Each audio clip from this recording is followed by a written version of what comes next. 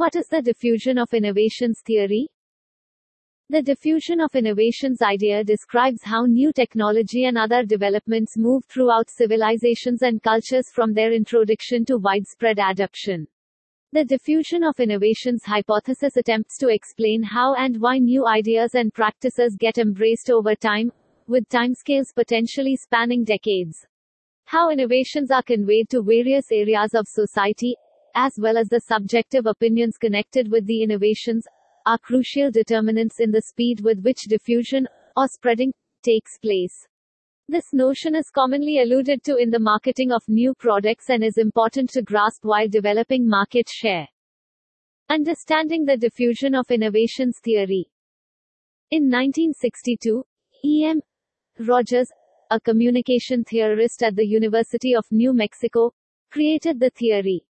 It describes the transmission of an idea through stages of adoption by diverse actors by integrating earlier sociological theories of behavioral change.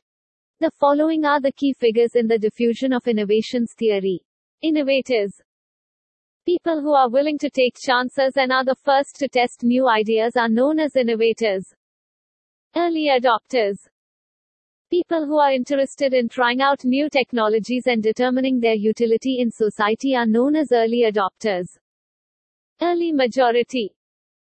Those who help pave the way for the adoption of new technology in mainstream culture, and are members of the general public. Late majority. The late majority is a subset of the broader population that follows the early majority in incorporating the invention into their daily lives. Laggards. People who adopt innovative items and fresh ideas later than the rest of the population.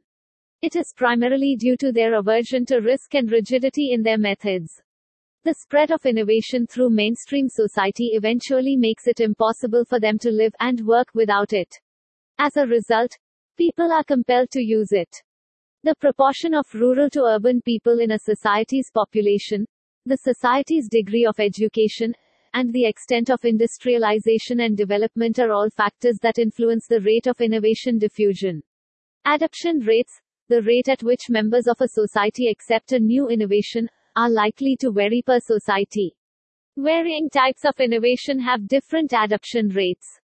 For example, due to cost, accessibility, and experience with technological change, a culture may have adopted the internet faster than the automobile. Examples of the diffusion of innovations theory.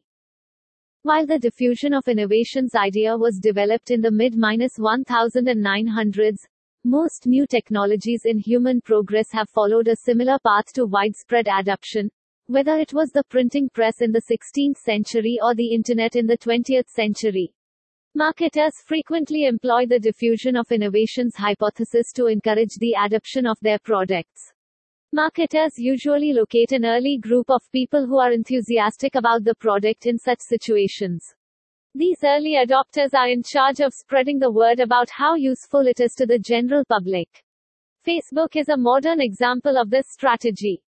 It began as a product aimed at educational institutions, students, and professionals. As students' use of the social networking site grew outside of school, it expanded to the general public and beyond borders. Conclusion. Public health programs are also designed using the diffusion of innovations principle. A group of people is chosen to be early adopters of new technology or practice, and they spread the word to others. However, cultural barriers sometimes stymie the viability of such programs. This podcast ends here. Thank you for staying tuned to our podcast channel. You can also read our exclusive posts on entrepreneurship and business by logging on to www.thinkwithniche.com. Keep reading. Stay safe.